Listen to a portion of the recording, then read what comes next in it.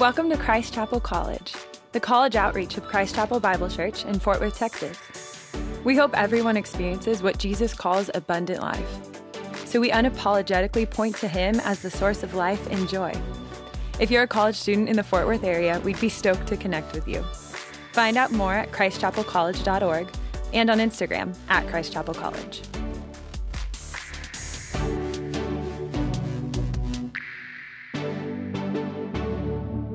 He is love like no other. I love that we sang that song. I believe that.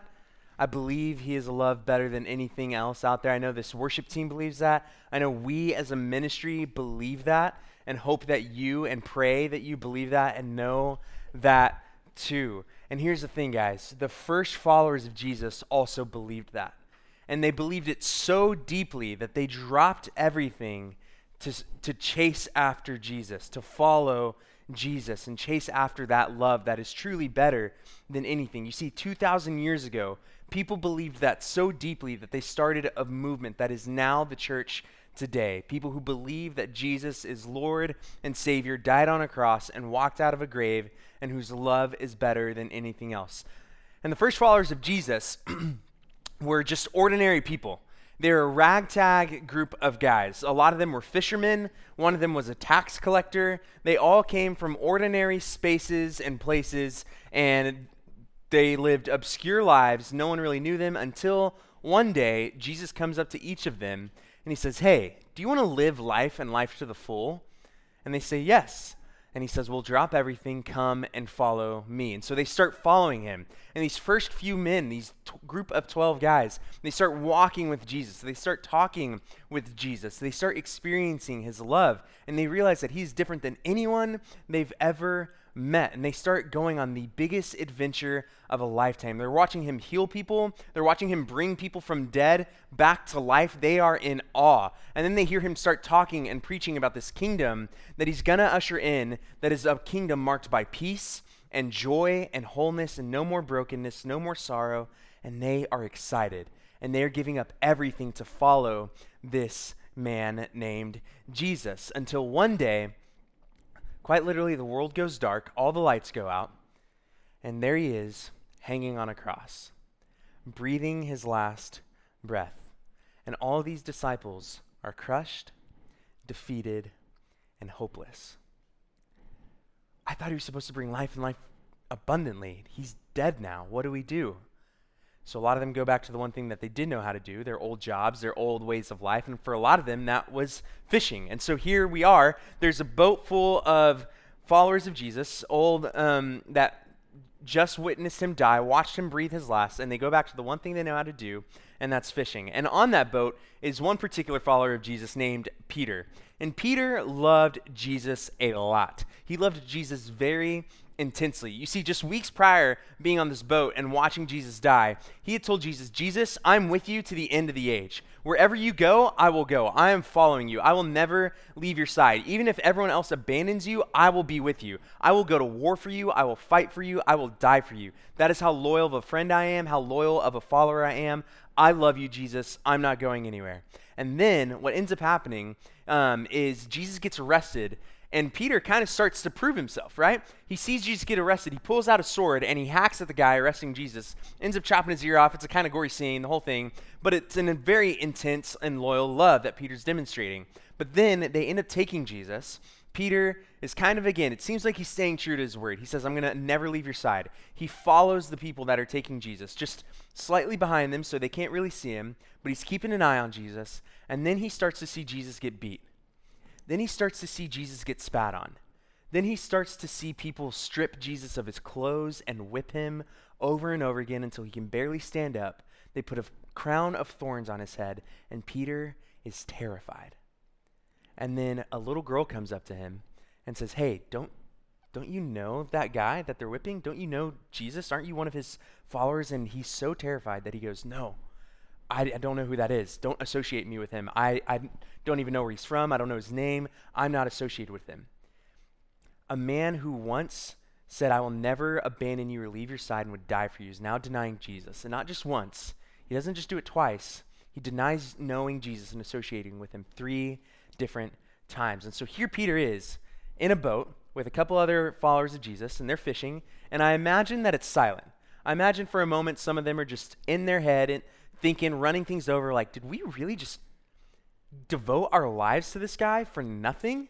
He just died on a cross, and like, is it all over? What was all this for? And I'm sure he's thinking, I'm embarrassed. I can't believe I followed him, and then I told him I would be with him, and then I let him die. Like, who am I? What am I doing? And then one of them hears someone shouting from the shore. They're off of the shore. They hear someone, they look, they see someone waving and greeting them, and they're like, who is that? They start talking back and forth, and then one of them realizes, oh my gosh, is that Jesus?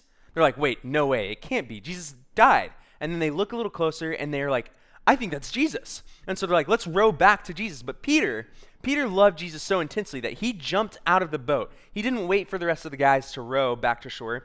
He jumped out of the boat and swam back to shore. He's hurrying back to shore, runs up this like rocky shore right up to Jesus, and sure enough, there he is standing right in front of him, Jesus, alive in flesh and bone, smiling and looking right at him.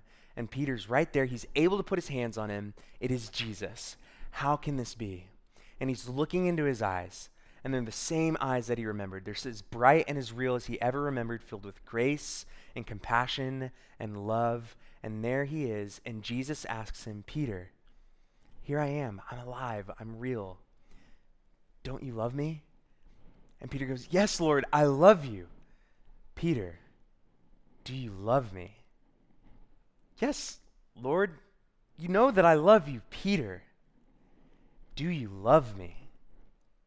And then in that moment, I can imagine Peter's embarrassed and excited at the same time. Excited that Jesus is alive and well. But he's thinking, oh my gosh, I denied Jesus 3 times, and he's just asked me if I loved him 3 times. What is going through his head? It becomes a very awkward moment for Peter. A very uncomfortable question, do you love me? Because it is so direct and so personal to Peter.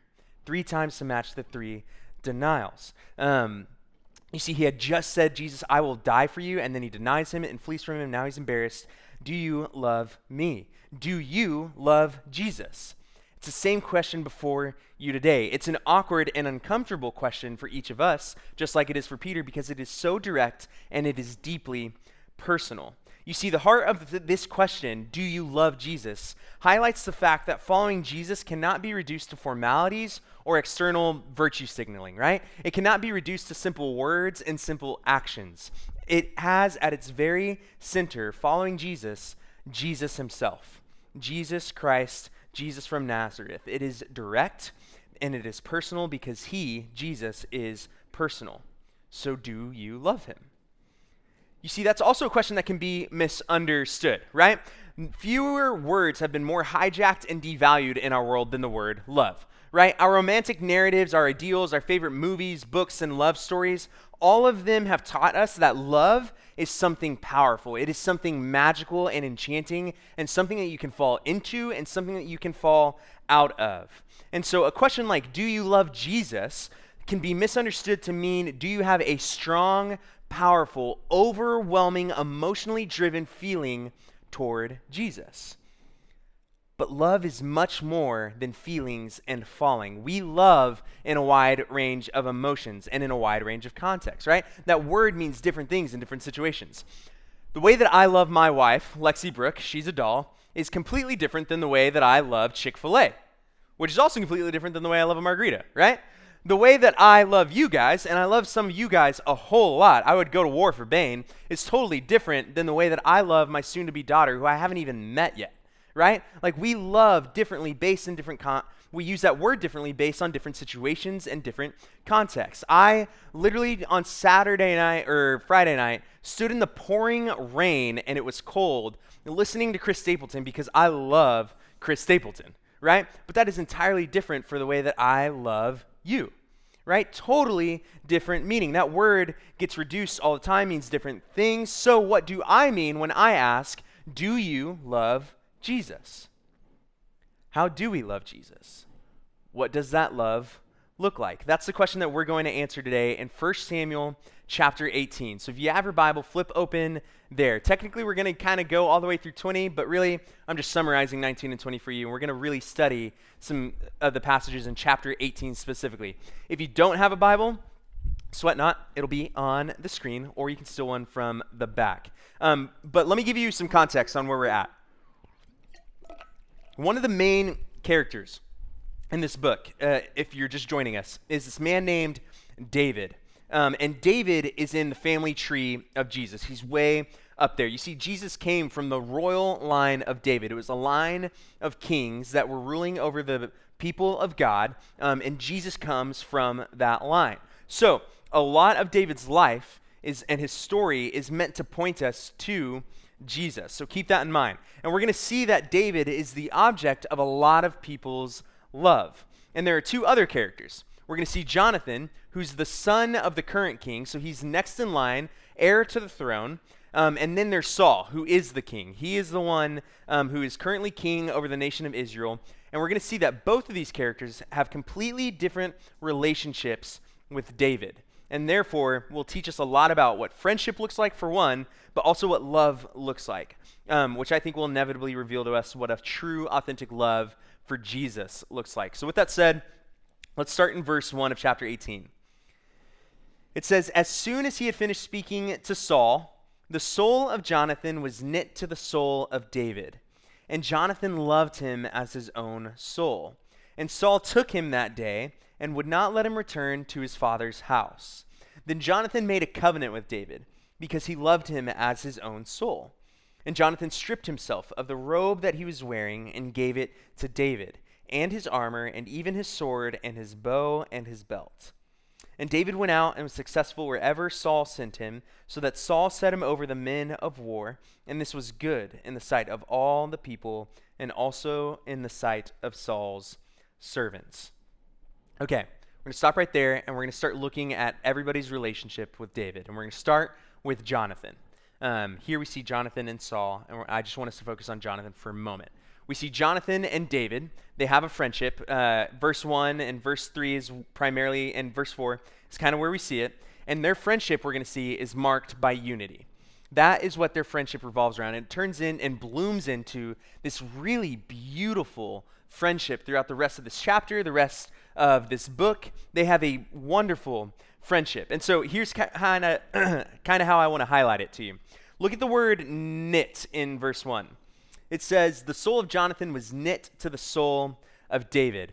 You can highlight that word, circle it, or write notes on it. That word is used typically in two different contexts, in two different ways. And the first way is in a lot of times has to do with a family member. It's language used for family members, meaning for sons and daughters, for children, for brothers and sisters, which suggests that Jonathan and David became like siblings here. They became like brothers. That is what their relationship became like. Jonathan's soul was knit to David's like that of a brother. So that's one way that it's used. Another way that that word is used is also in unifying and binding people together for political purposes. So like political partnerships. Again, Jonathan is next in line for the throne, kind of political situation, and he is joining together and partnering with David, saying, hey, I'm recognizing you as a partner. And so either way, it's a unification that is happening. Second word I want you to look at is loved. It says it a couple times. Jonathan loved him as his own soul. Jonathan joined his life to David, right? That's what we're seeing, this unification, rather than setting himself against David, even when there was every reason for rivalry, right? Jonathan is next in line for the throne, and what we're about to see is that he's quite literally giving himself away, giving his rights away for this royal claim to David. David, of all people, is his biggest threat. If there's anyone else with a claim to the throne, like who in their right mind would want to give away the chance to be a king? But that's what's going on here. And a quick little note before I go any further on that I'm almost forgetting, is a lot of people will look at this and they see Jonathan's soul is knit to David's and he loved him as his own soul. And then there's some other stuff that goes on in the chapter where Jonathan's embracing him and they're like having a moment, the whole thing. And a lot of people will ask, wait, were they like together? Like did they have like a romantic kind of relationship? And that's what a lot of people ask, and it's a great question, but as we'll see later, here's just a couple notes on that. No, to answer the question, for those of y'all that are like, well, is he? David is the object of everyone's love in this story, not just Jonathan's. We're going to see later so many other people that say they love David, and it's not in a romantic, emotional kind of way. Second thing I want to point out is that in the ancient Near East, in biblical times, that word love here that's being used here is never used in the sense of a romantic, emotional kind of way. It's typically only used for that kind of political partnership.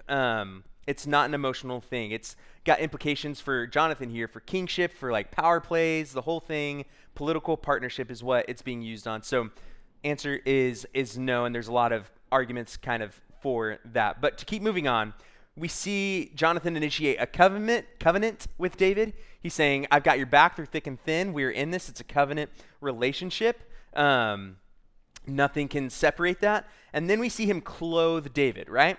We see him clothe David with his robe, took it off of him, gives it to David, gives him his armor, gives him his sword, his bow, and his belt. Think about this time. Robes back then signified royalty. How many of you have seen Lord of the Rings? Okay, one person. How about Game of Thrones? Be honest. Yeah, great show. Okay, picture those movies, and picture any of those movies kind of like that, right? Where the king is like kneeling, they're like knighting him or whatever, and then they put on like the big fur coat on him, and he rises up, and he's got this massive sword and the whole thing, and they're like, King of the North, like the whole thing. Like, picture that scene, right? Like when Aragorn's getting crowned, the whole thing, giving like physical gold armor. That's what's happening here. Jonathan is giving him all of these things that signified and distinguished him as royalty, and he's giving them all away to David. It's this huge visual saying this guy is going to be the next king. He's giving over his rights, which is huge, right? Because Jonathan's heir to the throne, and he's giving it up, and he's rejoicing in it. He's saying, it's not about me. David takes precedence, laying his rights down, giving David everything that signified and distinguished him as the next king. You see, Jonathan is seeking unity when there's every reason for rivalry. Again, who in their right mind would give up their claim to the throne? Like, that is a wild claim and a wild right, and yet he's giving it away. And such selflessness is only possible, I believe, when you're in sync with the redemptive purposes of God. Right? Philippians 2 verse 3 says, do nothing from selfish ambition if you are in Christ or conceit, but in humility count others more important and significant than yourselves. And we even see Jesus model that, right? In verses 6 and 7 of Philippians chapter 2, we see Jesus, who though in the form of God, did not count equality with God a thing to be grasped. But just like Jonathan, he emptied himself by taking the form of a servant, by being born in the likeness of men. And we see that modeled here. It's a self-emptying of, it's not about me anymore, it's about David. And he's giving David this symbol of royalty. So that's Jonathan and David's relationship. Now I want us to look at Saul and David. Look at verse 2. We see Saul takes David that day, wouldn't let him return to his house. Then down in verse 5, David went out, was successful wherever Saul sent him. So Saul set him over the men of war. Here's me being a Bible nerd for a little bit. It says that Saul kept David, right? You can, if you have that translation, you can underline, circle that word, or took David, whatever it is in your translation. Back in chapter 8 of 1 Samuel, verse 11, Samuel, who's a prophet, who the book is written after, is giving Israel what they asked for. He's giving them a king. And Israel's been begging for a king. We want a king. And Samuel's like, okay, God essentially allows it. And he's like, okay, let's give them a king. Samuel, you're going to announce it. I'm going to give them what they want. And Samuel's like, you're not going to like it. Like, you want it? You're not going to like it. Here's what this king is going to do. And he starts listing off all of these things that the king is going to be marked by. This is a king who will reign over you. He will take your sons and appoint them as his soldiers. He will take your sons and appoint for himself commanders over thousands. He'll take some to plow and some to carry out acts of war and others to carry out equipment for war. He will take your daughters. He will take and take and take and take. And there's a list of just that language of this king will take from you and keep things from you over and over and over again. And so that's what Saul's doing here. For a moment, you're like, oh, he's taking David because he likes David. but really he's just taking David because he's useful to him, which is what Saul's relationship with David is all marked by. Just how useful can David be? Then we see in verse 5, he sets him over a ton of men, over all the men of his war. He kind of promotes him because David was good at what he did. It said he was successful. At the end of chapter 18, it says he was more successful than all of Saul's servants. In verse 30, the whole thing, Saul saw a useful soldier and someone who satisfied a need of his. And so that's what his entire relationship with David is marked by, usefulness, in total contrast to the unity that Jonathan's relationship with him is marked by. And then that verse ended with, it was good in the sight of all the people. The people's relationship with David is something that I want to highlight. I won't read all of them, but we're going to see that David, like I said earlier, becomes the object of love for everybody. In verse 1 and verse 3, we see Jonathan loves David. In verse 16, you'll read all of Israel and Judah love David. In verse 20 and 28, you see Saul's daughter loves David. In verse 22, Saul's servants love David. It's just this language over and over again. The people love David. And all of this is happening, and Saul is witnessing all of it.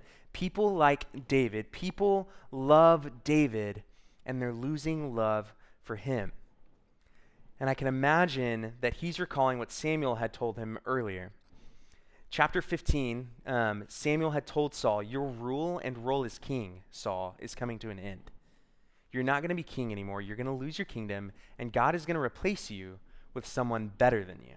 And so I imagine that is just playing over and over again in Saul's head. This is someone better than me. The people love him. I'm getting worried. And then we see Saul get extremely jealous. Verse 6. As they were coming home, when David returned from striking down the Philistine, the women came out of all the cities of Israel singing and dancing to meet King Saul, with tambourines, with songs of joy, with musical instruments, and the women sang to one another as they celebrated, Saul has struck down his thousands. And then they also sang, and David his tens of thousands. And at this, Saul was very angry, and the saying displeased him. He said, they have ascribed to David tens of thousands, and to me they have ascribed only thousands. What more can they give him credit for but the kingdom? And Saul eyed David from that day on. He grows really jealous. The next day, a harmful spirit from God rushed upon Saul, and he raved within his house. He gets angry while David was playing the lyre. And as he did, day by day, Saul had his spear in his hand. And Saul hurled the spear, for he thought, I will pin David to the wall. But David evaded him twice. Saul was afraid of David because the Lord was with him, but had departed from Saul. So Saul removed him from his presence and made him a commander of 1,000. And he went out and came in before the people. And David had success in all of his undertakings, for the Lord was with him. And when Saul saw that he had great success, he stood in fearful awe of him. But all Israel and all of Judah loved David, for he went out and came in before them. And then Saul said to David, here is my elder daughter Merab. I will give her to you for a wife. Only be valiant for me and fight the Lord's battles. For Saul thought, let not my hand be against him, but let the hand of the Philistines be against him. Okay, there's a lot there. I'm going to unpack it. Let me summarize what happens after this.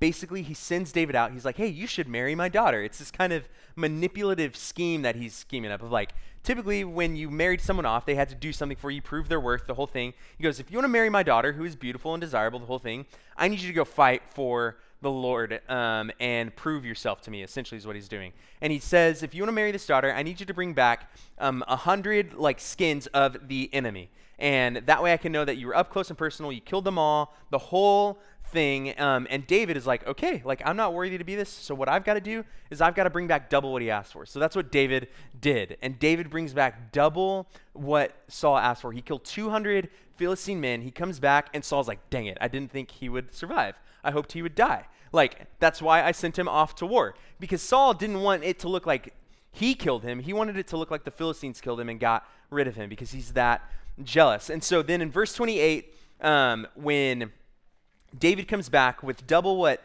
Saul had asked for, people are admiring him even more. Verse 28 says, Saul saw this and knew that the Lord was with David, and that Michal, Saul's daughter, loved him.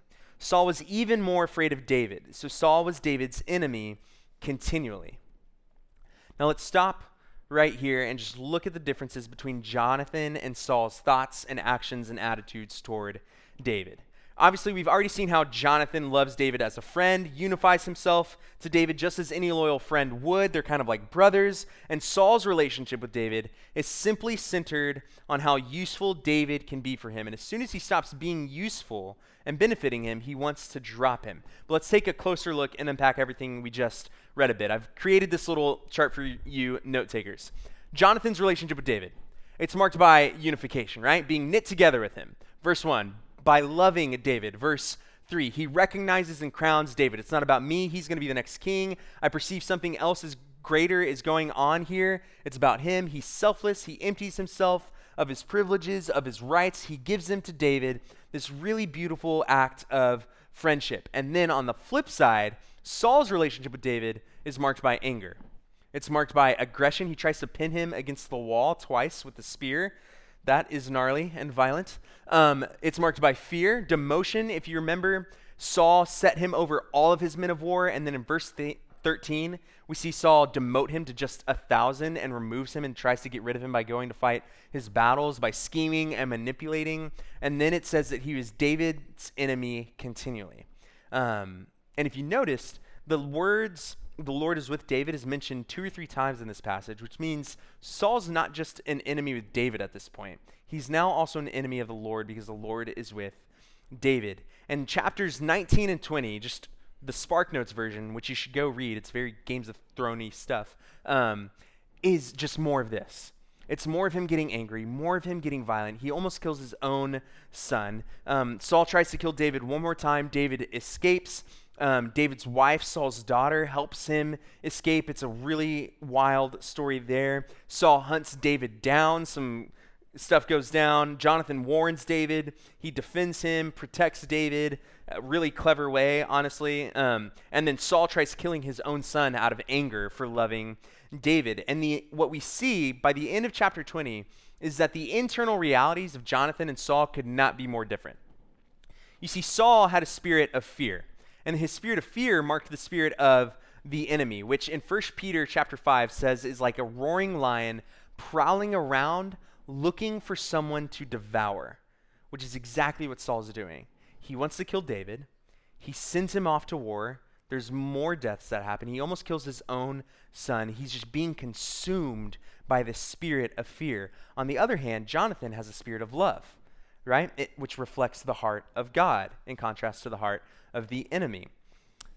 2 Timothy 1 says that we are given, if we are in Christ, not a spirit of fear, but a spirit of love and of self-control. And that is what Jonathan looks like. And here's something else that I noticed that I think marks the contrast of these two characters even further. Jonathan probably didn't even know that David would be king. It was likely that it probably hadn't even been revealed to him, if you're familiar with the story before this, that God had anointed David as king over Israel and that he would one day take the throne. He just sees and perceives this is a leader, a man after God's own heart. There's something greater going on beyond me. I'm going to give up. I'm going to empty myself of my rights and privileges. It's not about me. It's about David. And he gives himself up. So he probably doesn't even know. The nation of Israel probably doesn't even know completely yet either, and they're leaning the same way. But Saul, on the other hand, he knows. He's been told. He was told that he's going to be replaced. He's been told that David is a man after God's own heart and will replace him as king, and he is the anointed one, and he resists that. He resists God, and he doesn't give in to God. He says, I am king. I don't care what you say, God. I'm going to get and do what I want. I'm the king, not David. Simply put, Saul doesn't give in to God. And the results? He's progressively alienated from his family. His son and his own daughter both defend the same man that he's trying to kill, and they don't trust him. He ends up losing his trust and respect of his supporters later on in the story. He even loses a grip on his own mental capacities. He tries to kill David by pinning him to the wall. That's crazy. And then he tries to kill his own son by throwing a spear at him too. He's just consumed by anger and fear that he can't even control it anymore. And this is where I want us to start looking at our own lives. What about you and me? What about us? What are the ways that we don't give in to God? And how are we resisting him? What are the things that we are fearful of letting go of or giving up because God has asked us to? What are we gripping tight to and even feel entitled to? Like Saul was gripping tight to his kingdom. He felt entitled to it. I'm the king, not David. How are we doing that, and how is that going for us? Is it actually promoting the wholeness that we so desperately crave, or is it only giving us the opposite? More brokenness, more fear, more insecurity, more anxiety.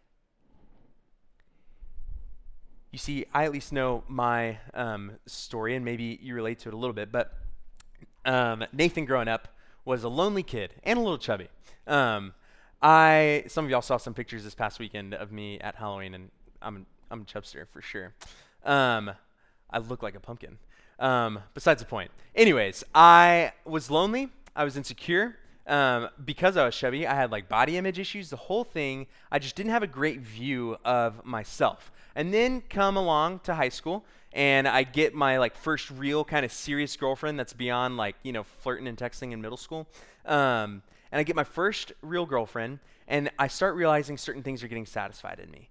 I have sex for the first time, and there's that loneliness that's more intimate than I ever could have thought. That insecurity that I thought is like, well, maybe I have some value and some worth if this girl is willing to sleep with me. And then I started hanging out with friends who were drinking all the time, and I became like, cool because I'm with them and I'm doing the things that they're doing. And so all of these insecurities of mine of feeling lonely and all of these values, all of those things, those desires and longings, they were getting met by all these things.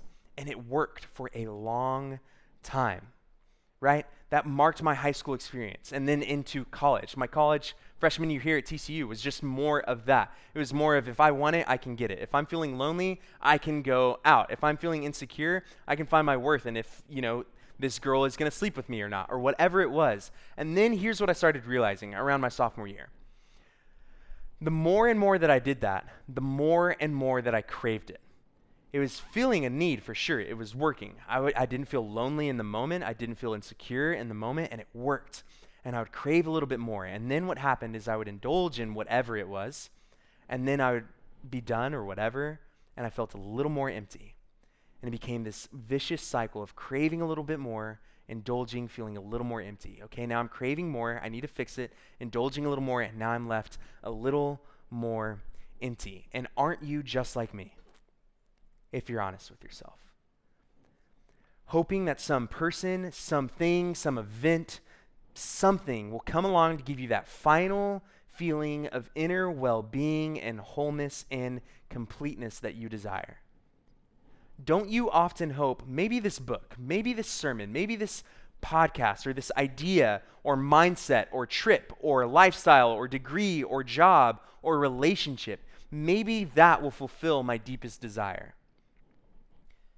As long as we do that, as long as you are waiting for that mysterious moment and that magical moment, you will go on running anxiously, always insecure, always restless, always lustful, always angry, and never fully satisfied. That is the vicious cycle. It simultaneously keeps us going. Yes, you crave a little bit more, but it also simultaneously keeps us wondering if we're ever getting anywhere at all in the long run. And it is exhausting.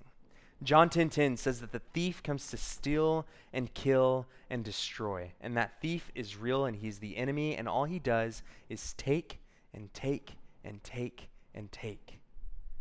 That is who your enemy is. He feeds you the lie just a little bit more until you look up and you're starved from the reality that you have just a little bit less. And that is what leads to spiritual death. You see, the devil, the enemy, is smart. He's clever. He's cunning. He slowly and subtly will eat you alive. And before you know it, you're going to look up, and we don't have wholeness. We don't have life and life abundant or anywhere close to it. Well, some good news. You and I don't have to kill ourselves. This is my friend Henry Nouwen, who you should all read, from a book called Life of the Beloved. He says, you and I don't have to kill ourselves. We are the beloved. We are intimately loved long before our parents, teachers, spouses, children, and friends ever loved or wounded us. That's the truth of our lives. That's the truth spoken by the voice of the God of the universe who says, "You are my beloved." Now, I want you to listen to this voice. Listen to this part with all of your attention. I want you to hear the words that say, "I have called you by name. From the very beginning, you are mine and I am yours. You are my beloved. On you my favor rests. I have molded you in the depths of the earth and knitted you together in your mother's womb. I have carved you in the palms of my hands and hidden you in the shadow of my embrace. I look at you with infinite tenderness and care for you with a care more intimate than that of a mother for a child. I have counted every hair on your head and guided you at every single step. Wherever you go, I go with you, and wherever you rest, I keep watch. I will give you food that will satisfy all your hunger and drink that will quench all your thirst. I will not hide my face from you. You know me as your own, and I know you as my own. You belong to me. We are one. Wherever you are, I will be. Nothing will ever separate us because I love you." But do you love him? Do you love Jesus? "Yes, Lord, I love you, sweet daughter. Do you love me?" "Yes, Lord, you know that I love you, beloved son. Do you love me?" Friends, it is not possible to have a neutral love or a half in, half out kind of love with Jesus. And don't hear me say that that kind of love, that half in, half out kind of love is just lazy or irresponsible or undesirable. No. Hear me say that that kind of love is impossible. And that simply just has to do with who Jesus is. He says, "I want all of you." He says, "Whoever loses his life for my sake will find it. Sell all that you have and follow me. Give up everything you have and follow me." Matthew 12, verse 30 says, "Whoever is not with me is against me." You cannot be half in and half out. You either love him or you don't. So how do we love him? John 14, verse 15 says, "If you love me, you will obey my commandments." Well, what are his commandments? Mark 12, verses 28 through 30 say, "Love the Lord your God with all your heart, soul, mind, and strength, and then love people as you love yourself." Loving Jesus there looks like obeying his commandments, which looks like loving God and loving people as yourself. I'll have them up there for you to write, I think, but love God. What does that look like? I'm going to skip this one, and we're going to go back to that one later. Let me talk about what loving people looks like. Loving people, just like Jonathan loved David. Do you see and love others as your brothers and your sisters? Do you see and look at others with value and with worth as sons and daughters of the King? And then how do you love yourself? Love others as you love yourself. Are you cultivating a spirit of love, or are you cultivating a spirit of fear? And how do you cultivate a spirit of love? It looks like this idea of abiding, which is in John 15. "Abide in me, I am the vine, Jesus, you are the branches. If you abide in me, you will bear much fruit." Right? A spirit of fear, if you noticed, everything that was listed on Saul's list over there was all, if you read Galatians 5, things that come out of your own flesh. Things like anger and jealousy and bitterness and sexual desire. The whole slew of it is all out of the flesh. But on the flip hand, the fruit of the Spirit looks like things like love and joy and peace and kindness, goodness, self-control, all of those things. Are you cultivating that by being in his word, being in prayer, being in community and communing with God and cultivating that life in the Spirit? Here's what I want to leave you with, though. Loving God. John 15, verse 12 through 13 says this. "This is my commandment," this is Jesus talking, "that you love one another as I have loved you. Greater love has no one than this, that someone lay down his life for his friends." Love one another as I have loved you. There's no greater love than someone laying down his life for his friends. That is what Jesus did for each of us. He laid down his life for us. That is the way that he has loved each of us and each of you in this room. He's a God who said, "I know you. I know your mistakes. I know the things that have been done to you. I know your wounds. I know your burdens. I know all of it. I know all the sin that you will ever do." Romans 5:8 says, "But even still, while we were still sinners, while we were still broken and imperfect, God showed his love for us and that he died for us. He died on a cross. He said, I love you so much that I'm willing to go to a cross for you. That is how he loves us, by laying his life down. And so loving God looks like being unified to that. Do you believe that?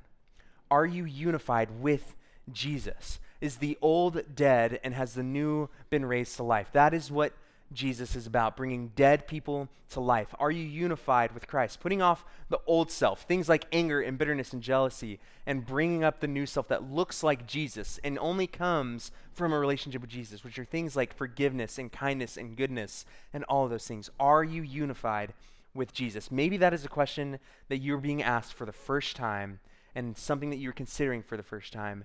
Do you love Jesus? Do you have a relationship with him? That is where this whole thing starts. And then from there on, it looks like crowning him and recognizing him, just like Jonathan did with David, as king of your life. My life is not my own. It's not about me. It's about you, Jesus. You are king. That is what this is about. A king and a God who says, my grace is sufficient for you. And it's that kind of grace that fuels a life of obedience for me and looking more and more like me. Do you love him? Let me pray. Father, we love you.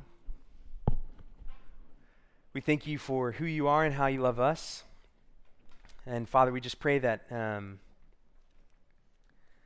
Father, that you would help us cultivate a spirit of love that's in you, that you would help us look more and more like you, Lord, that we would yield to you and what you're doing in each of our lives, Lord, and would we not ignore any poking and proddings of your spirit, of the things that you're asking us to lay down before you and give up and loosen our grip on, Lord, and trust you with.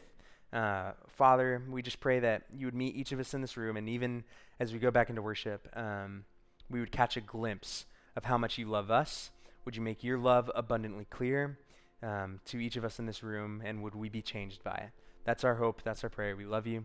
It's your holy and precious name that we pray. Amen.